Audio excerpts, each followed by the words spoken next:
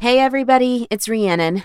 If you heard my intro on last week's episode, then you know our schedule is a little wacky over the course of the next couple of weeks because Peter got married.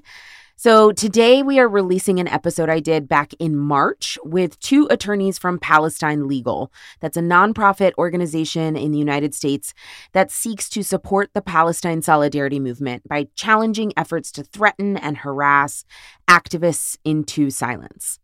This was originally a Patreon premium episode, but today we're dropping it in the free feed for all of our listeners. And speaking of all of our listeners, I have really appreciated all of the messages of support and solidarity for Palestinian liberation that we've gotten in the past week. You yourself can get educated, you can teach others, you can use your voice and your power, and together we can build a better world. If you're looking for an organization to donate to in that regard, you can donate to Palestine Legal, the organization we are talking with in this episode. You can donate to them at palestinelegal.org, or for contributing to emergency assistance for families in Gaza right now, you can donate to MECA, that's Middle East Children's Alliance. You can donate to them at mecaforpeace.org. Next week on 5-4, look out for a Patreon premium episode in which Peter, Michael, and producer Rachel discuss the cinematic masterpiece Legally Blonde. So that's all for now. Enjoy this episode with Palestine Legal. And now I'm going to be turning it over to me back in March with the original introduction to this episode. Stay strong, everyone. Free Palestine. Cool. All right. Thanks for having us. Yeah, thanks for having us. Should we take a selfie? Yeah, we should. Definitely, we should take a selfie. Hi, everyone. It's Rhiannon. No Peter, no Michael this episode, because this is my special episode, okay? Honestly, you're welcome. This is the second episode in a little 5-4 side project that I'm doing. A look into the work of lawyers who are advocating and fighting for social justice in all kinds of legal spaces. From the environment to racial and gender equality, shrinking the prison industrial complex, queer liberation, expanding rights for the disabled, you name it. We talk so much on the podcast about what's wrong with the law, so I think it's important to talk about the good fight that's happening in the law right now. People ask us all the time, how can I be a leftist and a lawyer? What work is there to be done in the law? Is it all hopeless? This is why I was inspired to start these episodes. Broadly, in this series, we're talking about movement lawyering. Movement lawyering means taking direction from directly impacted communities and from organizers in our legal work. Movement lawyering is about building the power of the people, not the power of the law. So to that end, I was thrilled to talk to Radhika Sainath and Dylan Saba, two attorneys at Palestine Legal, an organization whose mission is to bolster the Palestine solidarity movement by challenging efforts to threaten, harass, and legally bully activists into silence. Heads up, this episode is pretty different from our usual. Our conversation was long and winding. We talked about the historical context of the Palestinian liberation movement. We talked about personal experiences and memories, how we each navigated finding social justice work in the law. We talked about cases at Palestine Legal right now, and we talked about intersectional cross-movement activism and solidarity. I felt so much love while recording this episode, so much security and care among true comrades. As we know, the personal is almost always political. This is 5-4, a podcast about how much the Supreme Court and apartheid suck. I want to jump right in, so let's get started with intros. Maybe let's just start with each of your names and your role at Palestine Legal. Sure. My name is Radhika Sainath. I'm a senior staff attorney at Palestine Legal. I oversee our intake and casework, and I'm based in our New York City office. Been here for over 9 years now. Thanks for being here. Thanks for having me. And I'm Dylan Saba. I'm a staff attorney at Palestine Legal, also based in the New York City office. I've been with the organization for about a year and a half, and I do a number of different things within the organization with a focus on intake work, so representing clients directly, and I oversee our public education program. Amazing. Thanks for being here, Dylan. I'm really excited about this conversation. When I was first sort of coming up with the idea of doing this miniseries. I already had in mind Palestine Legal on my list, so I'm really excited that it's our second stab at this. So either one of you, let's kind of jump in. What is Palestine Legal? What do you do? We are legal defense for the movement for Palestinian rights in the United States. We started about 10 years ago when our director, who's Palestinian herself, Dima Khalidi, kind of surveyed the movement and was asking the question together with other movement lawyers, like at the Center for Constitutional Rights. And the question was sort of like, how can lawyers best support Palestinian liberation? How can U.S.-based lawyers support Palestinian liberation? Right. Mm-hmm. And there is this growing movement for Palestinian rights here. It's exciting. It's thriving. But at the same time, there is also this organized effort to try to censor and stop that movement for Palestinian rights. Yeah, a powerful movement. Yeah. Institutionally backed, money backed, all of the things. Exactly. It's well-funded, Yes. and activists are getting censored, punished, fired. And so that's how Palestine Legal got started. I was one of their first attorneys. We did everything in the early days. You know, the attorneys were out there on Twitter. We designed our own website. And we were also, of course, advising activists and, you know, trying to push back against the censorship machine. Yeah, so I saw you speak in Austin, advising a student group there maybe 8 years ago. And had you just started with Palestine Legal then, or? It was in my early days. I've been with Yeah. Palestine Legal for 9 years now. And Yeah. yes, one of the things that we do is we give Know Your Rights workshops to student groups like Students for Justice in Palestine. Yeah. So that, you know, they have the tools to be able to defend themselves so that they can issue spot.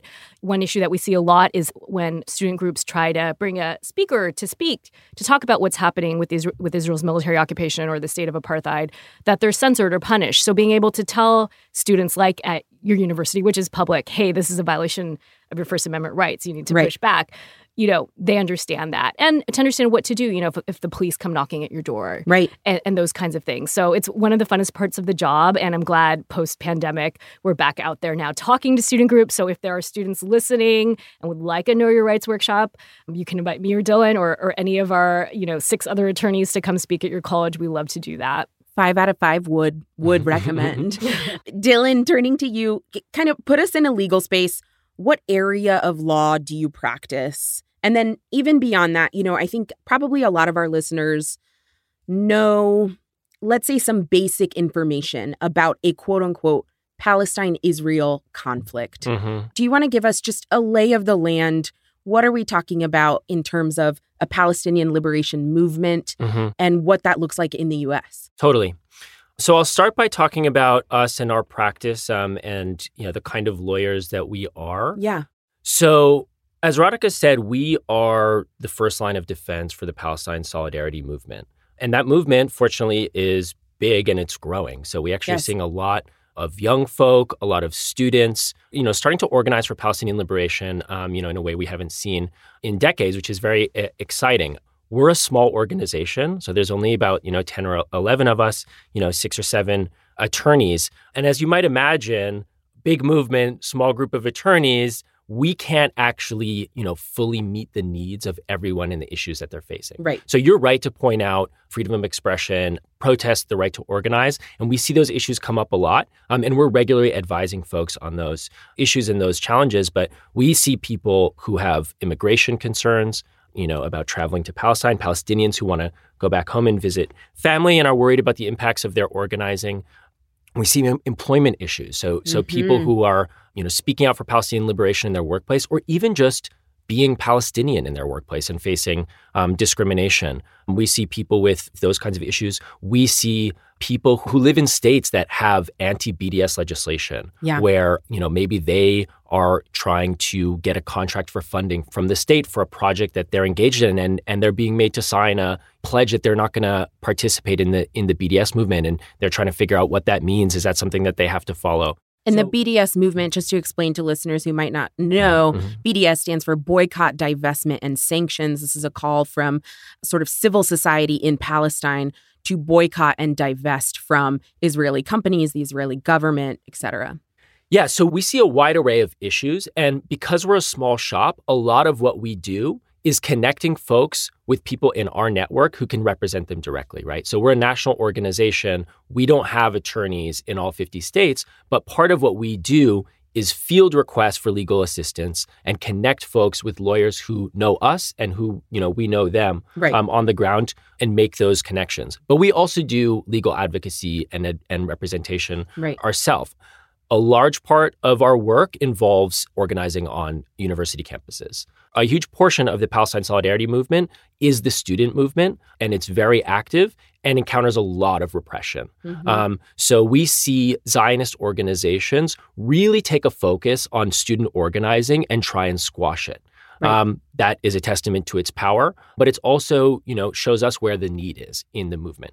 So a lot of what we do is intervene at the level of students on universities attempting to organize and facing backlash from either outside organizations or their university administrations. So we'll represent students through student conduct processes. And we'll talk about some of these cases later. But a lot of time, Palestine organizers face a whole level of scrutiny and repression that other political organizers on campuses don't face. And often what our role is to step in and be a countervailing force to some of the outside organizations that are trying to defend Israel's name and squash out pro-Palestine advocacy. Yeah, exactly. I do want to take a step back and give us some Palestine context. And maybe this was like the reverse order to do it. But I totally understand that, folks, hear about Palestine. They hear about the Palestine movement. It's kind of a leftist cause. Maybe some of their friends are like really into it and they're like, what's the deal with this?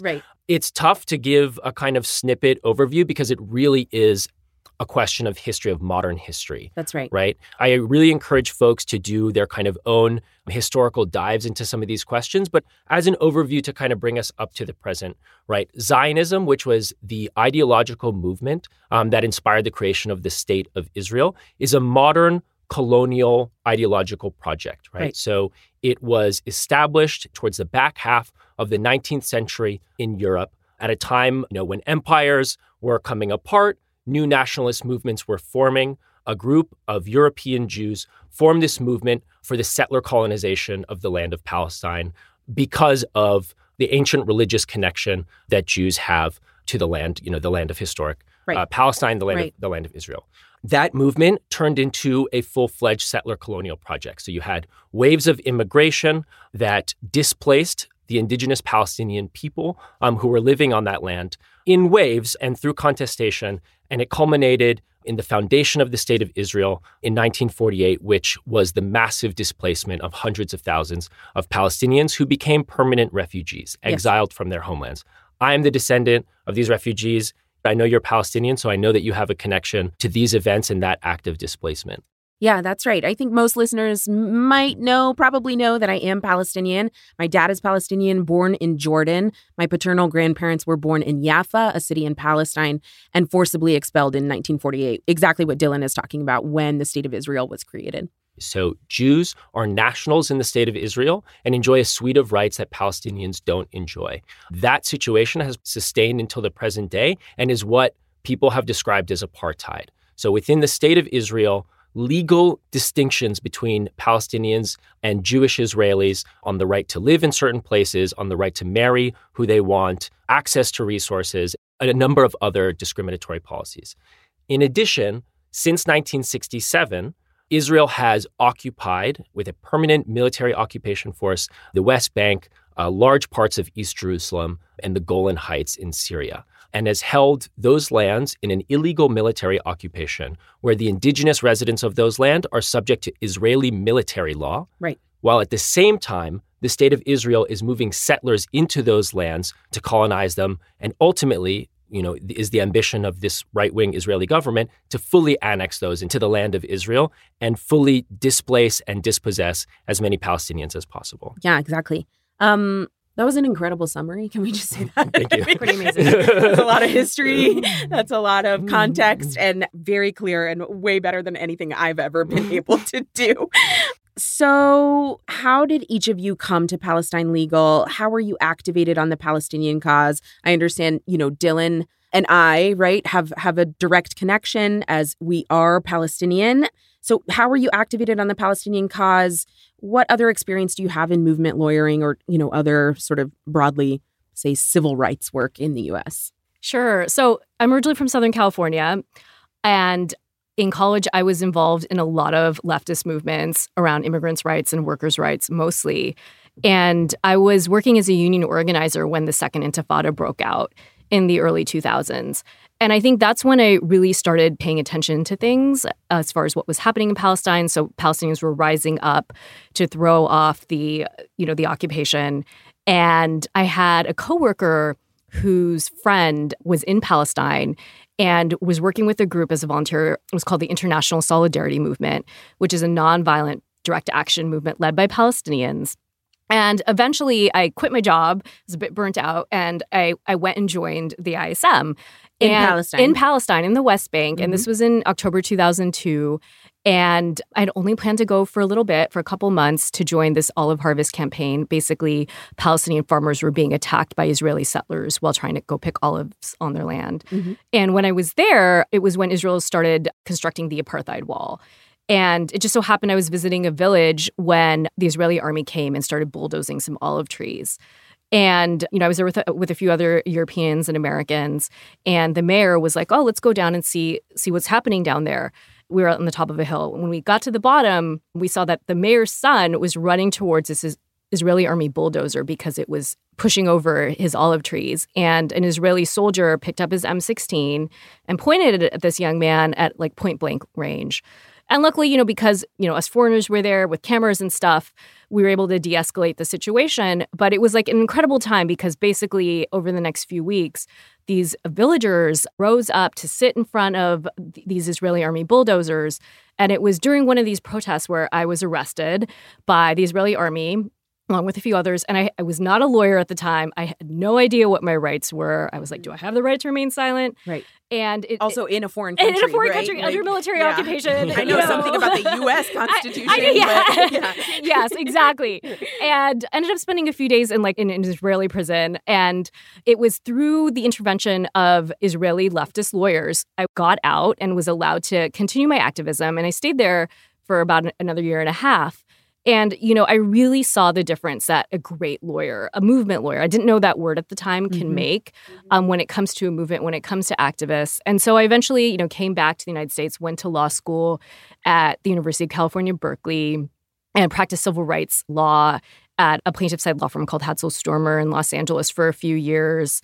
And then, continued to be an activist on the issue of Palestinian rights here in California, where I'm from, and then eventually joined Palestine Legal. Amazing.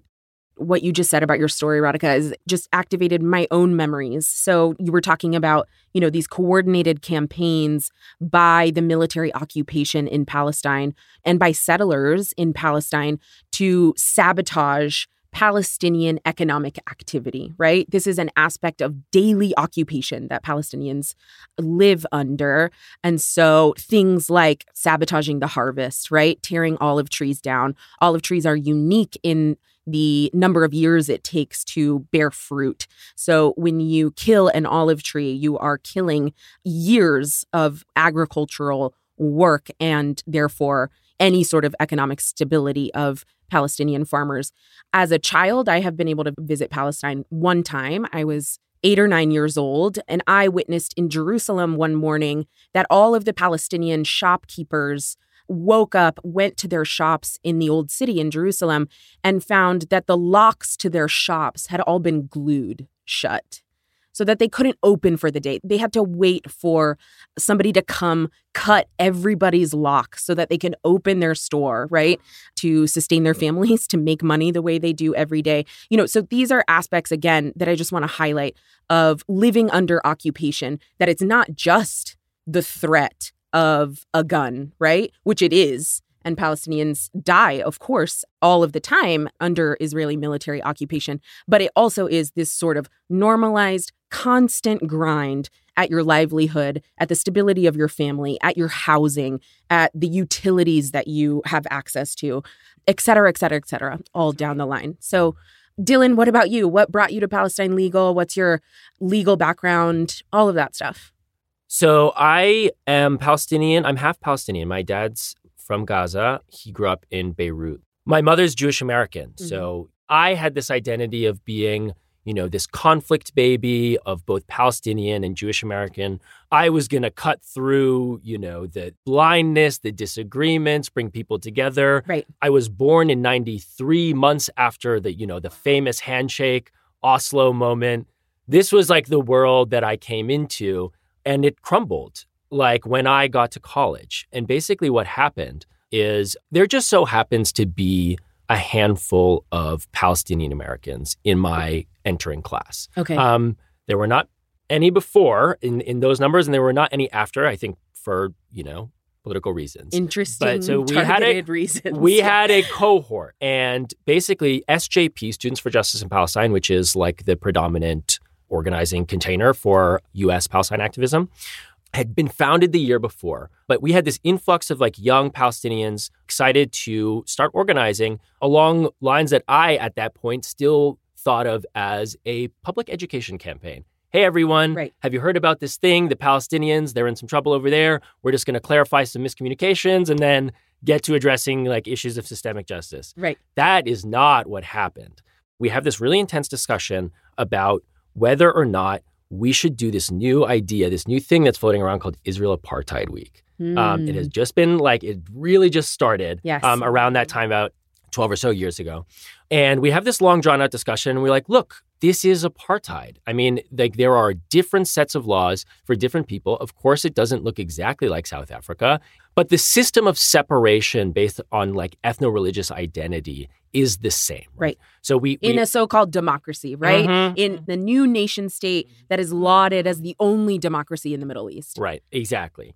So we have this series of events, and we get backlash like I've never seen. What is Israel Apartheid Week? Basically a programming week. So SJPs host actions, sometimes protests, often speakers or educational programming to inform the student body about the cause, about Palestinian solidarity, about the threats of Zionism, and about, Palestinian liberation. So you participated in IAW, and what happened? Yeah, so we get attacked by professors, by students. We are called into meetings. It's the whole 9 yards.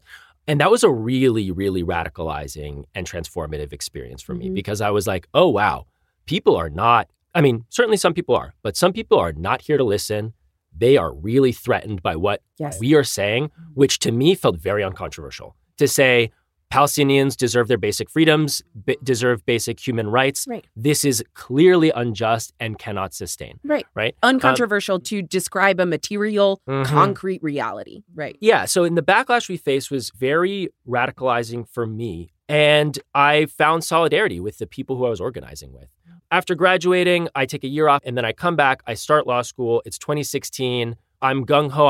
I'm into Palestine. I'm into international human rights. I'm going to go, do human rights. I didn't even know. Lot. I'm sure this will be familiar for many people who are listening who are having just entered law school. Right. The allure of these noble justice causes that you then show up in law school and find out very quickly are not real fields that you can just waltz out of your 3L and go into. Right. Well, you did intern with us. Yeah, that's true. That's true. But so really what happened was in the fall of 2016, Donald Trump is elected, right? Yes. And it was this huge wake-up call and precipitated this shift in focus to the United States. And basically everyone, started asking the question, how did we get here? Right. And that, for me, meant a shift in focus towards issues of economic and racial justice.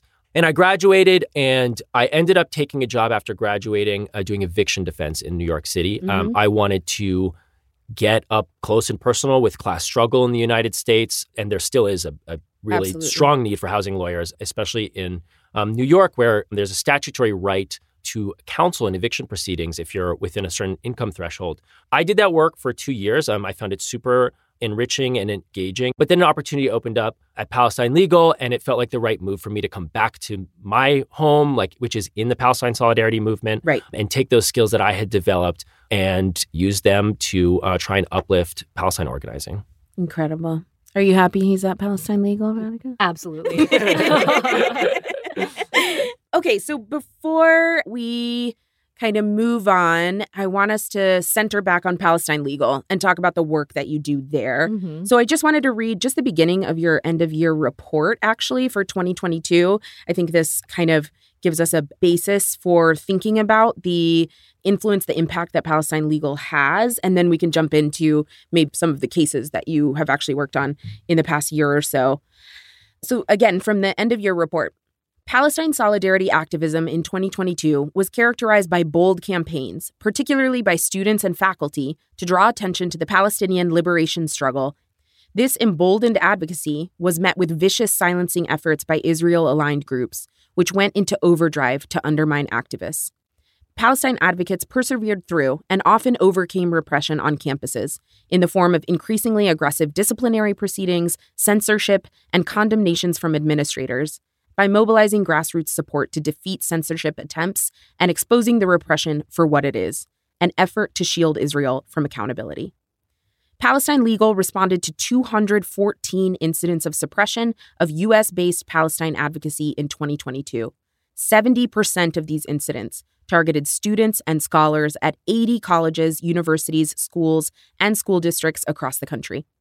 Just another note, this is a little bit later in the end of your report. State and federal lawmakers introduced at least 24 legislative measures aimed at silencing, condemning, or punishing advocacy for Palestinian rights. These included bills targeting boycott, divestment, and sanctions campaigns, as well as those adopting a distorted definition of anti-Semitism that justifies classifying virtually any criticism of Israel as anti-Semitic. Pushback from activists helped defeat anti-Palestinian bills in several states, including Georgia and Virginia. So let's talk about some of your cases. Who are your clients? Sure. So about 70 to 80% of the people who come to us are students or professors, because that's where change often happens. It's a younger generation. It's on college campuses. Students have always been at the forefront of social justice causes, whether it was the anti-Vietnam War movement to the fight against South African apartheid, right? And so that's where we see Zionist suppression machine kind of focusing their efforts. But we have represented everyone from journalists to teachers to farmers, moms on Facebook groups, makeup artists and influencers, doctors and psychologists have come to us, law students, children's book authors, you name it. And if you have spoken out for Palestinian rights, chances are you have been, disingenuously accused of anti-Semitism or accused of supporting terrorism or censored or punished or been called in by your boss for taking a principled stance for Palestinian rights. Maybe we can start with a complaint at GWU, George Washington University. Just to give listeners a little bit of background, Title VI prohibits discrimination on the basis of race, color, or national origin in any program that receives federal funding. So even though GWU is a private institution, Title VI applies here, and that's how you would sue on the basis of discrimination on these factors. So talk about the complaint there. Yeah, we recently filed a Title VI complaint with the Department of Education's Office for Civil Rights. A school can lose its federal funding if it's found to violate Title VI. And what we've seen at GW is a severe and pervasive pattern of anti-Palestinian racism and discrimination going back for years. But some of the things that the complaint talks about is, for example, the denial of services to Palestinian students. So in 2021, you had an office at GW that provided trauma support services to students. And this was a really great office. It met students where they were. It posted statements in solidarity of Black lives on Instagram. When there were the anti-Asian spa killings in Atlanta, it posted a statement in support of the Asian community at GW and reached out to Asian American students. They provided services to, BIPOC students, brown students, Black students, Jewish students.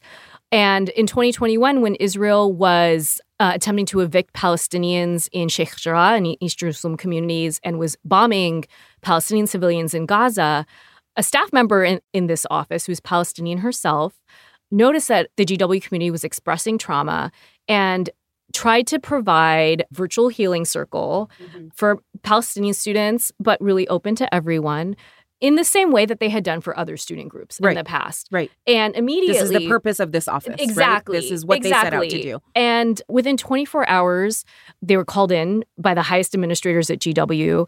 They received a call from the executive director from Hillel and were told to cancel it and to apologize. And meanwhile, our student, our client, was taking classes remotely in the West Bank at this time. Wow. And, classes were all remote then, and she was living with her family. And she was shot by the Israeli army at a checkpoint by a tear gas canister and had 6 stitches in her knees. And she saw this post. She saw that it was removed. She saw that it was something that she would have liked to attend as someone who's, processing this trauma while trying to take classes. Right. And, was denied the service. And to this day, that service has not been reinstated. The office was effectively shut down after everyone quit because of such a hostile work environment. They weren't allowed to post anything on Instagram after this. So that's one of the things we talk about in this complaint. There's a few other incidents as well where Students for Justice in Palestine, the DEI office at GW called the cops on SJP after they protested an Israeli army speaker outside Hillel and posted some flyers lawfully on public property.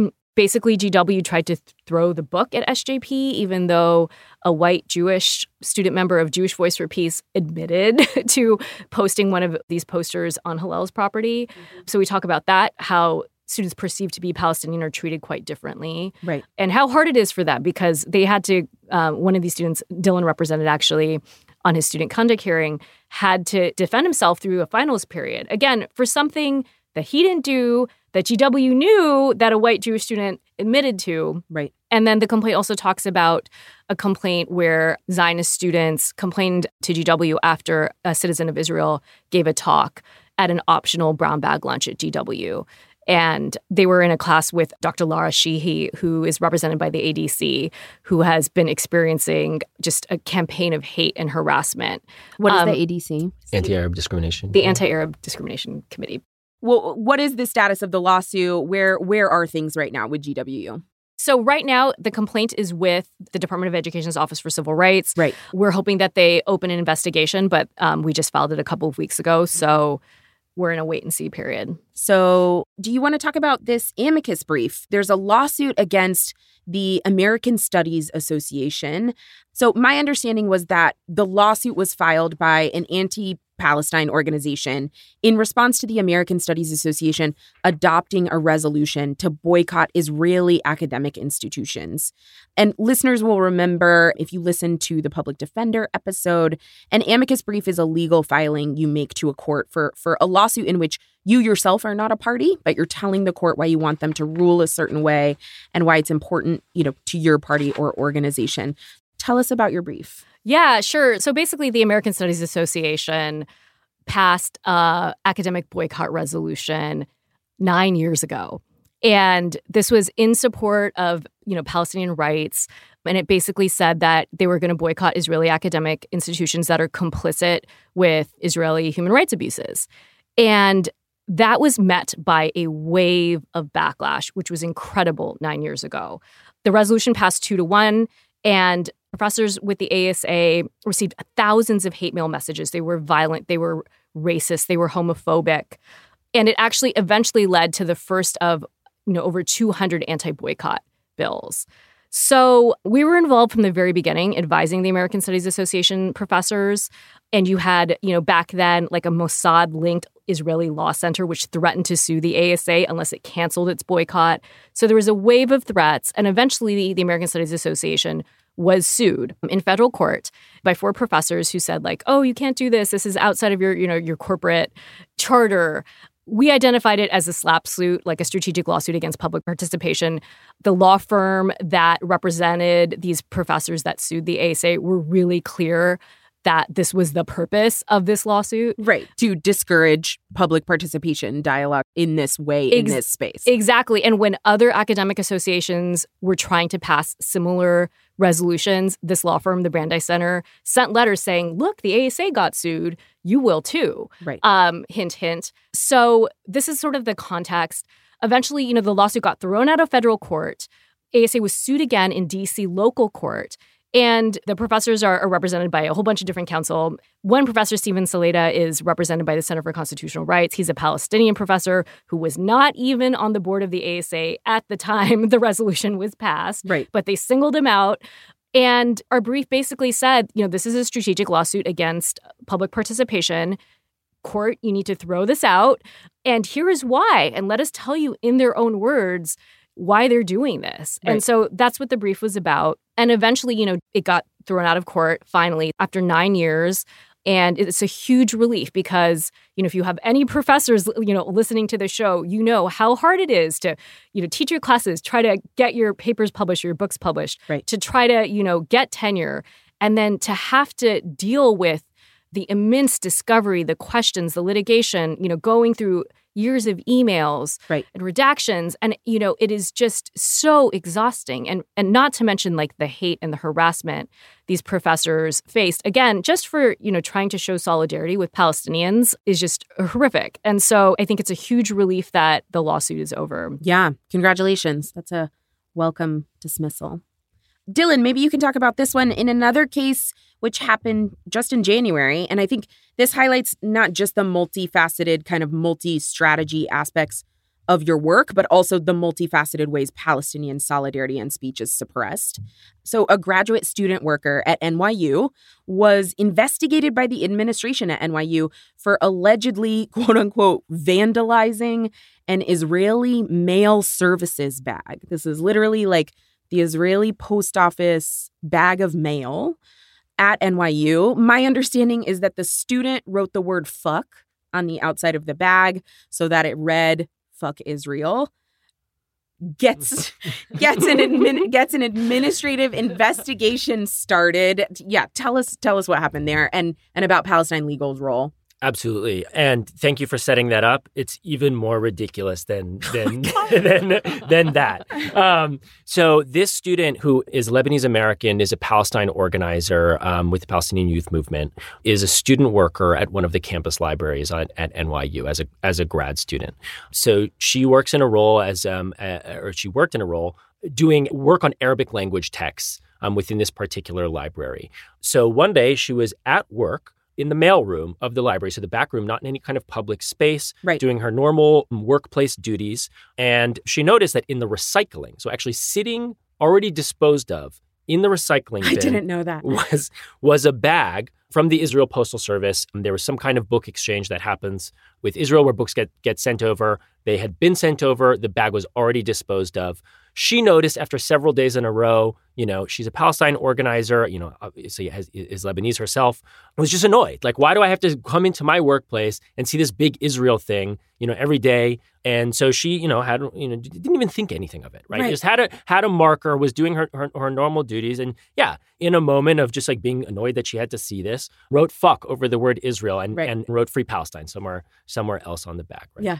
Doesn't think anything of it, and nothing happens. It sits there for a while. Eventually, it's taken out. But some time later, she gets sent an email that was sent out to workers at the library about an alleged anti-Israel incident that is going to be investigated in the library. Uh-huh. Some time goes by. Another email is sent out.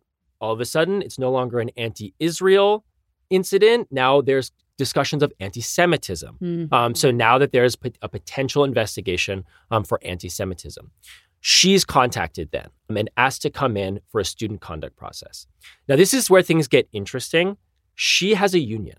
So she's a grad student worker and is represented by a grad student union. Now, this incident took place while she was on the job outside of public space of the library. Sure. It was in her capacity as a graduate student worker at the library. Now, for folks less familiar with labor law, a huge component of U.S. labor law is a concept called Weingarten rights, which means that if you are a union member, you're entitled to union representation in any workplace disciplinary process. Right. So what happened is that the university wanted to say, this is not a workplace issue. We're actually investigating you for anti-Semitism under our student conduct code. So that she wouldn't get representation, right? Well, that's what they tried to do. Right. But she came to us at some point, after receiving the second of these emails and when she's like kind of being contacted about this potential student conduct investigation. So she retained us, but she's also got a union. And so what the union did was say, hey, this is a workplace issue. This is a disciplinary proceeding. You can't proceed without us there. Right. And so they filed a grievance and said the university is not letting us, represent our member in this process. And so they filed a grievance with the National Labor Relations Board. At this point, university got a little shook and they said, okay, we're going to pause this whole student conduct thing. And now we're going to investigate you for vandalism. So now what they said, new charge. Now this is within the disciplinary process of the library, and they permitted her to have union representation here, but they said that piece of recycling over there, that was actually university property, and you vandalized it.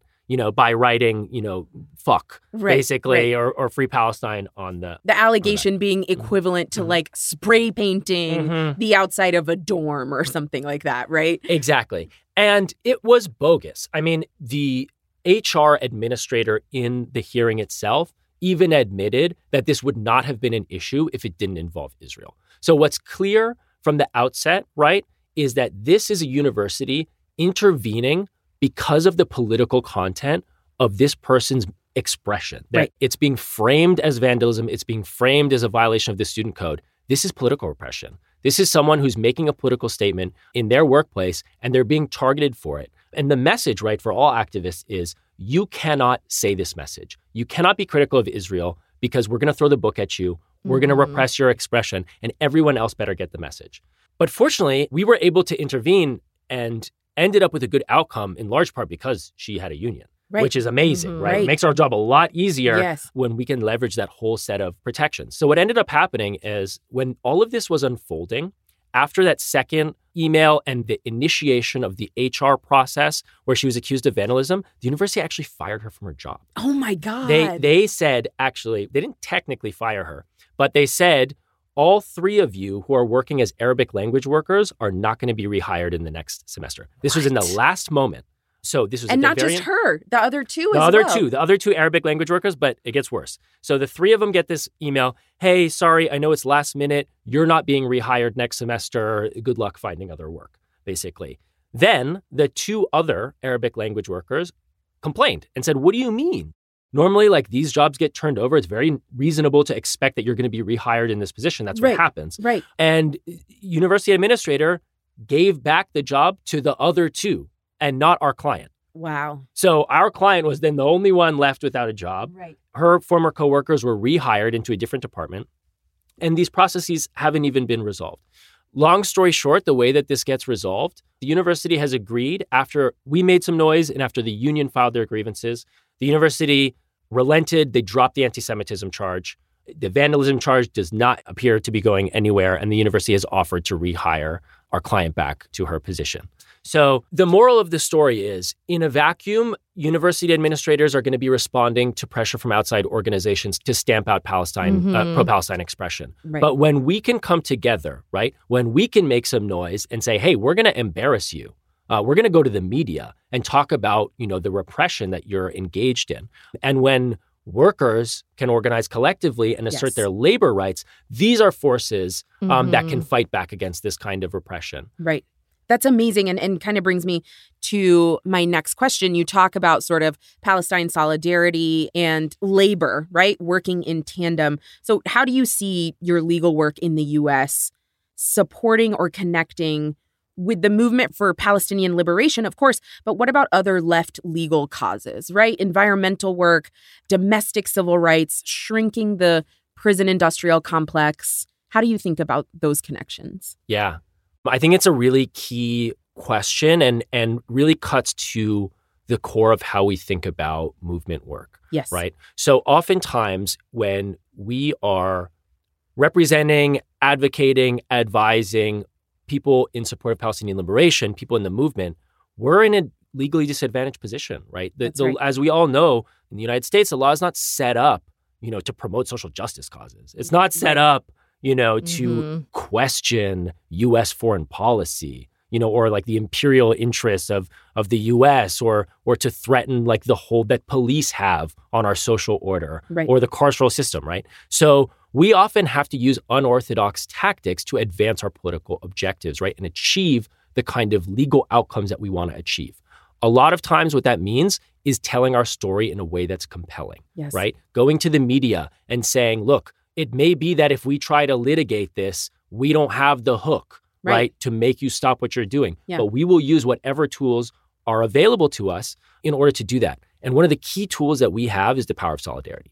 Yeah. Right? One of the key tools that we have is we can see connections in the way that Palestinians are oppressed in the United States and repressed in Palestine with the way that Black people are oppressed in the United States. We can see actually similar tactics of counterinsurgency and repression to break the bonds of solidarity in the Black community and in the Palestinian community, to police expression, to police organizing, and to try and stamp it out. right? So a major tool that we have is to actually point out that solidarity and build cross-movement work. So this ordeal that happened at Berkeley Law made some headlines, which is a group of Palestine organizers at Berkeley Law campus started this campaign where they organized anti-racist groups together. So different affinity groups and different left political spaces organized together to say, we're going to agree as groups not to host speakers that promote Zionism, that promote apartheid and the dispossession of Palestinians. Right. That was hugely controversial, right? So from the perspective of university administrators, from the perspective of Zionist organizations, seeing Black students, women, Asian students come together with Palestinians to oppose Zionism collectively was very triggering and freaked people out. And they started this massive media disinformation campaign, right? We were able to combat that in the media by explaining what these students were doing, explaining how it was actually protected by their free association rights, their free speech rights under the First Amendment, and how the university actually couldn't do anything about it, right? That's the power of boycotts, right? That this is actually, a protected activity. This is an act of political expression. Right. But so encouraging that kind of cross-movement solidarity is important, and also speaking out when we see similar kinds of repression happening, to other groups of organizers, other people fighting for justice. The police repression of the forest defenders happening right now in Atlanta, where we're seeing the perversion of domestic terrorism statutes used to chill organizing and to scare people away from opposing the construction of Cop City, of this new, militarized police facility in Atlanta that will involve ecological destruction, right? We're seeing the same types of tactics, the criminalization of dissent. And so building bonds of solidarity between Palestine movement for ecological sustainability and environmental justice, for racial justice, is a key threat to systems of power and a key avenue for us to build our own power. Yeah. I'll state explicitly also the movement for queer liberation, absolutely interconnected in terms of state violence, state repression, targeted police action, et cetera, all the way down the line. And I would just add to that, I think that's where the strength in the movement for Palestinian rights sort of lays. It's diverse, it's intersectional. You're not going to find anyone who's active with SJP that is only active with SJP. That's right. Right? Yeah. They're active in so many different other movements as well. And for any of your listeners that are like, yeah, but, I'm busy, maybe why should I care about Palestine? I want to just add that Palestine is very much the canary in the coal mine often when it comes to repression. Some of the anti-boycott legislation that we talked about earlier on this program, the American Legislative Exchange Council is now using this as cookie cutter model legislation aimed at eliminating all political boycotts. Right. And we see that, in the past year or so, lawmakers have proposed and enacted legislation modeled on anti-boycott measures to target other movements for justice, including anti-boycott bills targeting environmental justice and gun safety efforts, trying to make it illegal for companies to boycott energy companies or oil and gas or firearms, for example. So I think it's something that, people really need to pay attention to, separate from the issue of just it's important to stand in solidarity with Palestinians. Yeah. I mean, you're talking already about this a little bit. What do you think people should know about this work if they want to get involved? What's the path? What are the risks that you assume? What are the rewards for doing it? I think it's important to get involved with it because, if you're a leftist, you need to speak out for Palestine. But it's not just an issue that's limited to the left wing or to radicals, for example. Even liberals should care about basic human rights and should stand up against apartheid, right? Right. I think it's really important for everyone to speak out. Yeah, this has been a conversation very focused on suppression. And I think a lot of times people are very scared. But I just want to say, I've been speaking out for Palestine for over 20 years now. I went to law school. I got a job. All of this was on the internet. So, people do speak out and do just fine. And so I do want to just encourage your listeners to really get involved and to do what they can to support the movement for Palestinian rights. Yeah. Throughout our conversation, you've highlighted this, but I just want to emphasize that movements for social change are effectuating change, achieving change through people power. It is through your direct involvement in these movements that we make change at all. It is not a single lawsuit. It is not a lawyer-led movement, right, to change the law. It is about people's involvement and people's demands across social justice issues, across oppressive systems, let's say, that achieves social justice. Listeners ask about this a lot, so I just wanted to make that clear. But Dylan, very interested in your thoughts also. There's a million reasons to get involved in Palestine solidarity organizing, but in terms of like the moral burden, right, all of this is being done as Americans in our name. Right. So it may be geographically far away, but in terms of the financial and political and social ties that the U.S. has with Israel, it's actually very close. Israel is the number one recipient of, foreign military assistance to the tune of like over $3 billion a year. Those are our tax-paying dollars. Absolutely. Yeah. And decades of, U.S. foreign policy has been aimed at bolstering Israel's position and Israel's ability to continue to dominate the Palestinians and dispossess Palestinians, right? So this is being done with our tax dollars in our name by and through our institutions, right? It's not just the blob in D.C., right? That's allying the United States with Israel. It's through communal institutions. It's through universities, having academic exchanges with Israel, Israeli academics legitimizing, the occupation, legitimizing the ethno-nationalist character of Israel. It's financial ties between states and Israel, business ties, church ties. Law enforcement ties. American police going to Israel to get training from Israeli occupation forces. Absolutely. So there's no way that as an American, you can just close your eyes to what's happening because, this is as much the product of your government as an American as it is the Israeli government itself. That's right. Yeah. So I think I have one more question for us before we maybe wrap up. And this question is just about connecting to sort of campus debate, campus free speech issues that are certainly on people's minds right now. So just yesterday, there was a huge online reaction to a Fifth Circuit judge being shouted down at Stanford Law. Can you talk about similarities here? Do you have to confront the same arguments about maintaining decorum, right?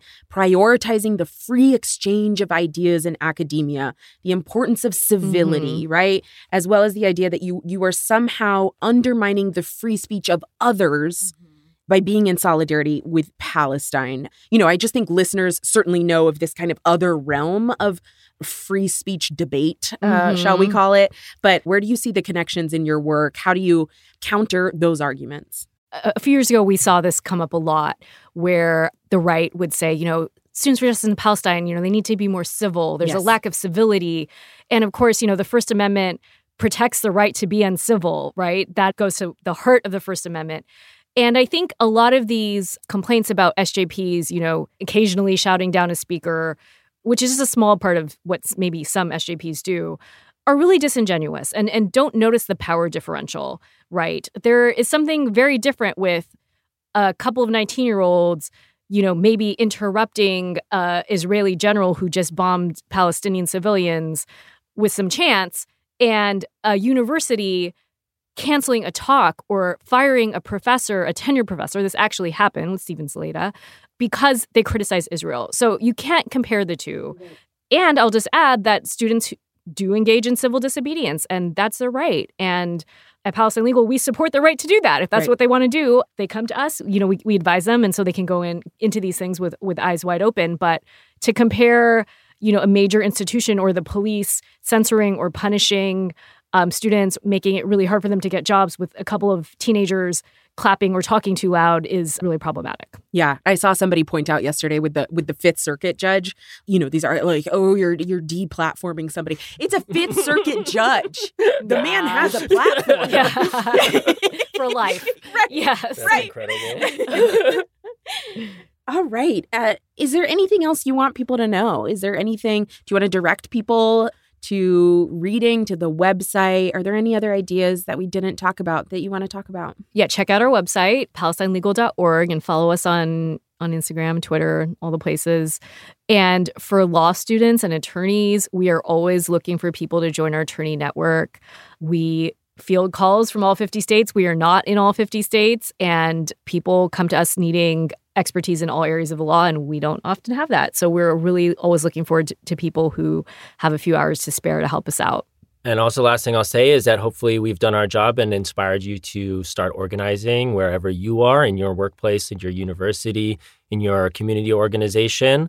And if you're facing any repression for any organizing that you're doing, any pushback, or you want legal advice, definitely feel free to reach out to us through our website or through info@palestinelegal.org. Thank you both so much. This was incredible. It was an honor. And I am just, I feel so privileged, and I'm really, really excited for listeners to hear this. Thank you so much for making the time. Thanks for having us. Much. Free Palestine. Woo! 5 to 4 is presented by Prologue Projects. Rachel Ward is our producer. Leon Nafok and Andrew Parsons provide editorial support. Our production manager is Persia Verlin. Peter Murphy designed our website, 54pod.com. Our artwork is by Teddy Blanks at Chips NY, and our theme song is by Spatial Relations.